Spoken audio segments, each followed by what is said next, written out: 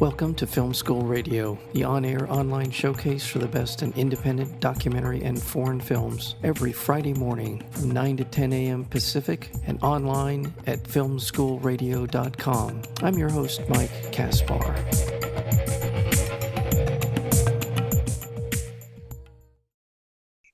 Adi, a boy raised by a clairvoyant mother, decides to adopt a bullied misfit into his gang of outsiders. Left to their own devices, the boys explore aggression and violence, but also learn about loyalty and love as their behavior escalates towards life-threatening situations. Adi begins to experience a series of dreamlike visions. I'll leave it there. This is a wonderful film. It's called Beautiful Beings, and just an exploration of what it is to be young, what it is to explore life and to not quite understand the ramifications of your own actions until, for some, it's too late. We're joined today by the director of this wonderful film, Gudmundur Arnar Gudmundsson. Welcome to Film School Radio. Thank you. This feels like there's elements of the story, certainly, that are a lived-in experience for you in some way. Is that an accurate way to put it? Yeah. The film and story is inspired from a period in my life when I was growing up in the suburbs of Reykjavik. Yeah, toxic masculinity and violence among boys was quite high. Like violence was considered like a virtue, like a toolkit that was quite important to have. So what inspired this? What, at this point in your career as a filmmaker, what was the impetus for you to begin this project?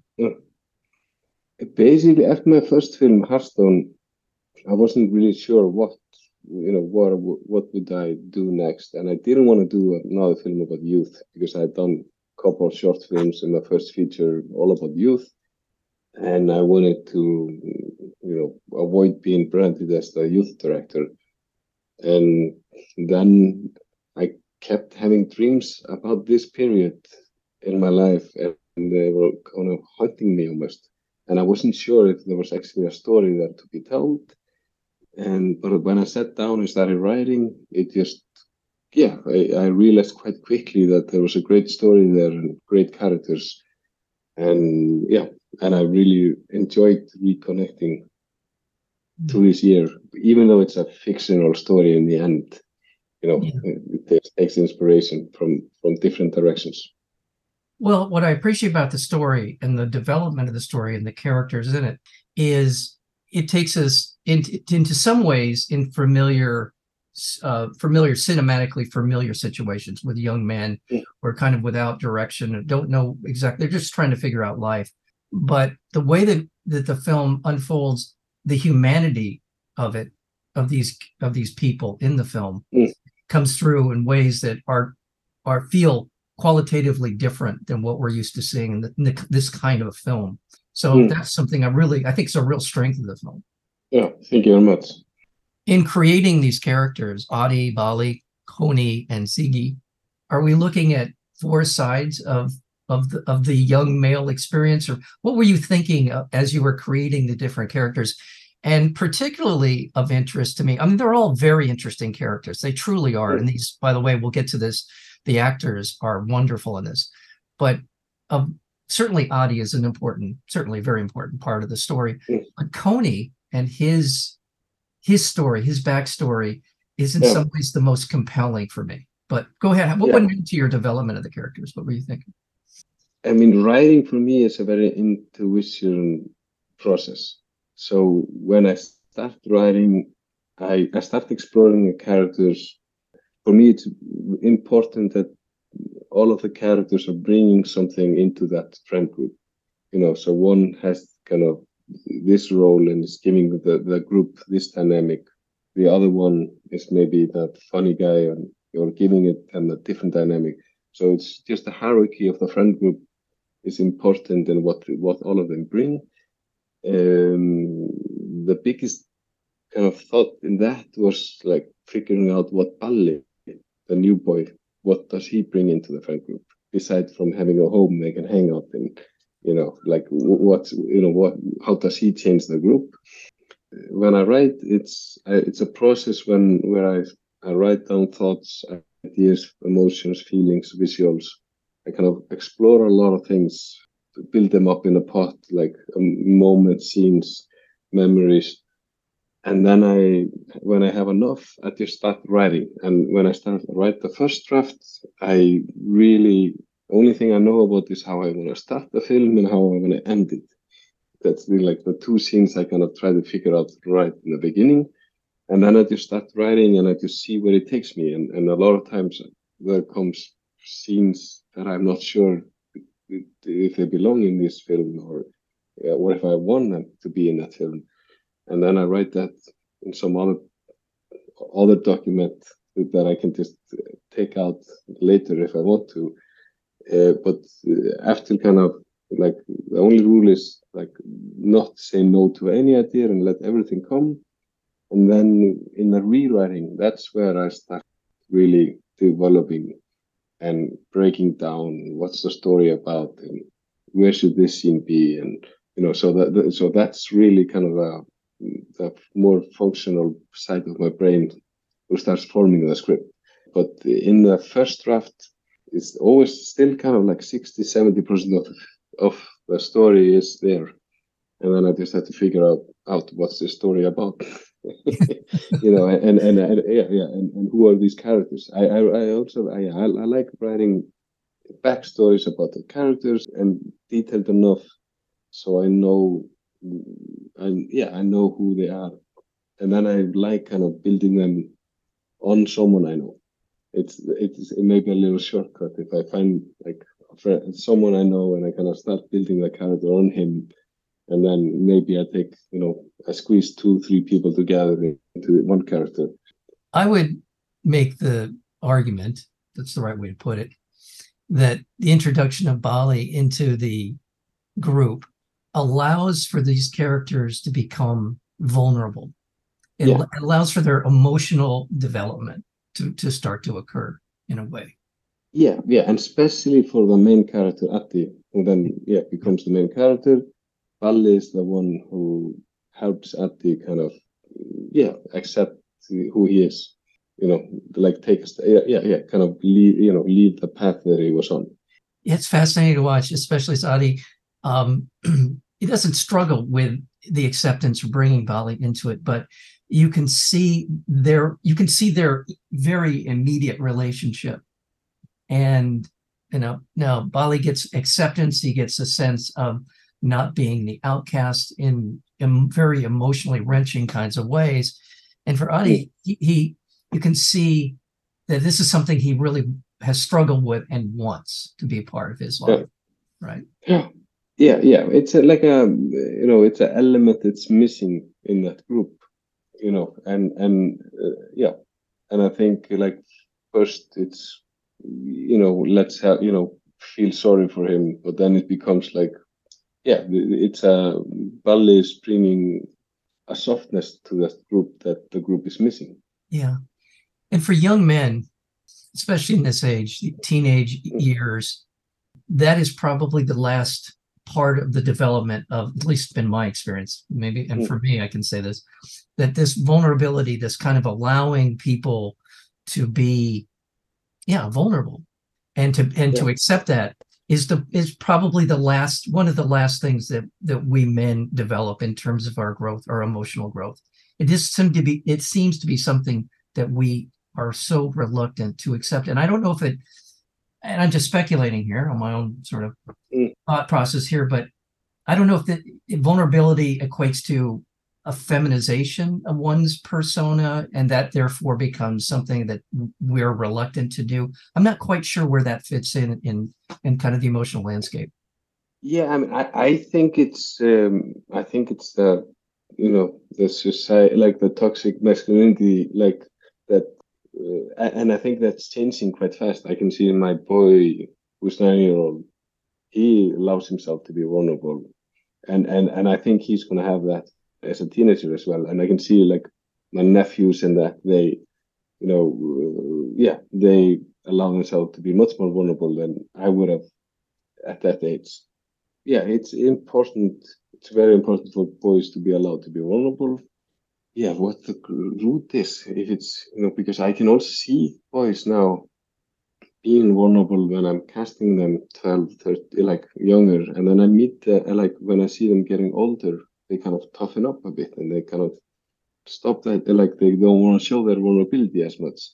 So, and then they come to a stage where they kind of accept it again. Yeah. So, yeah.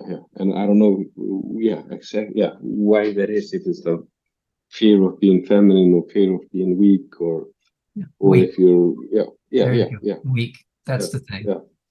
I want to remind our listeners we're speaking with Guðmundur Arnar Gudmundsson, and he is the director of a wonderful narrative film called Beautiful Beings. And there are other elements. Again, it's all about this character development. And one of the strength, again, another strength of the film is the introduction and the importance of people outside of their group of the four boys.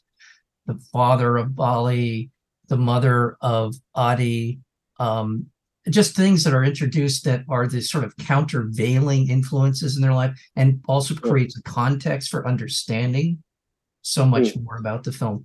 So again, in terms of character development, because this film is about us understanding and falling for these young men as they move through their life. What were you looking for these elements to create tension? What was somebody like Bali's father? What were you? And by the way, the performance, and help me out with the actor who played him. He was wonderful.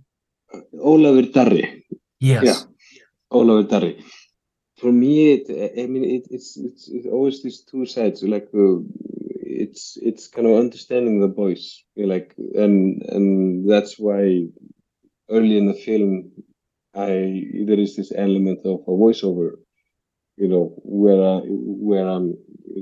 Ati is talking about his friends and how they are and their families, and that because those boys are behaving in a way in the film that might make you dislike them, but when you understand them and you understand where they're coming from, you connect to them and you understand their behavior as well, and you don't judge them for it. You kind of just wish them to grow, to succeed or grow. With Ólafur Darri, then he's clearly a threat in that film, and he's clearly a counterweight, both to understand what's going on in Bali's life, but also he's the element that's gonna finally throw those boys out of the track. Yeah. But for me, he also represents what's gonna happen. Right. If you continue on that road, where's the end of that road, and that's where the stepfather is. Yeah, and I mentioned earlier what a tremendous all four of these young men are just wonderful in the film. And but for me, Kony, as I mentioned earlier, is the one character who is the most conflicted. And it's in his realm. It's in his part of the film where we see the question of sexuality, the questions about as you become more and more sexual in the way that you understand life, and the struggle that everyone goes through on some level, but to see Kony and what he's dealing with, and kind of the wellspring of his violence in terms of the way he behaves, is really a very powerful part of the film for me. I think in some ways, as I said, the most powerful element of the characters is his struggles. Talk, if you might talk a little bit about what we were thinking with his character.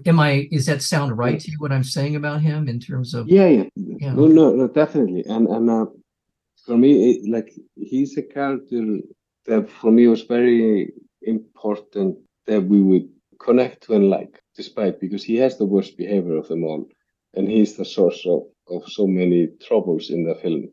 But he is the most conflicted character.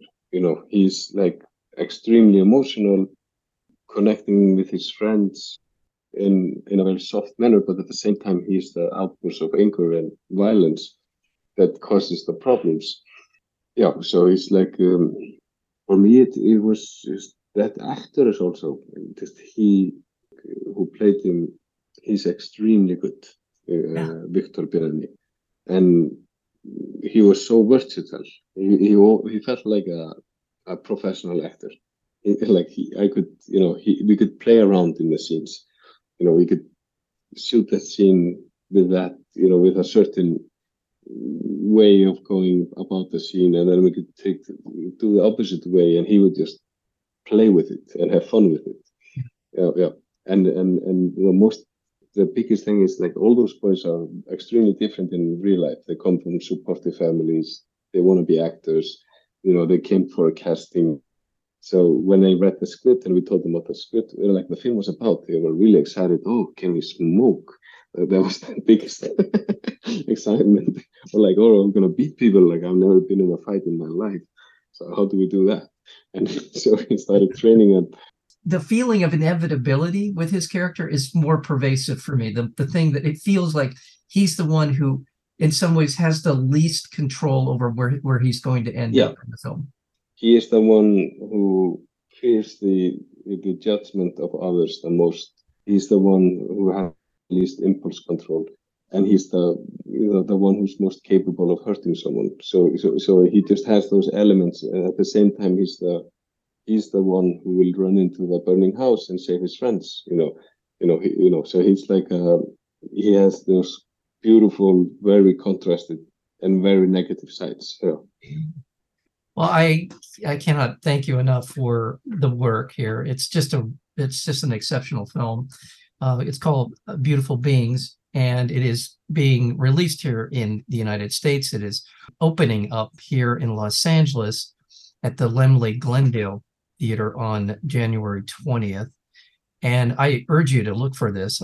Again, if once it gets to a wider release, or if you're in New York or if you're in the Los Angeles area, to check this out. It's just an exceptional film. And I want to thank you so much for your work.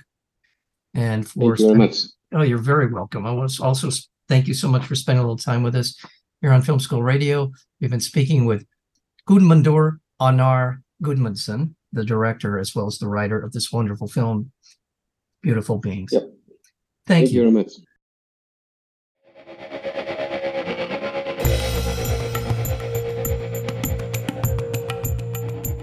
You've been listening to Film School Radio, the on-air online showcase for the best in independent documentary and foreign films. You can find out more about the program at filmschoolradio.com. I'm your host, Mike Kaspar. Thank you for tuning in, and we'll see you next week with another edition of Film School Radio.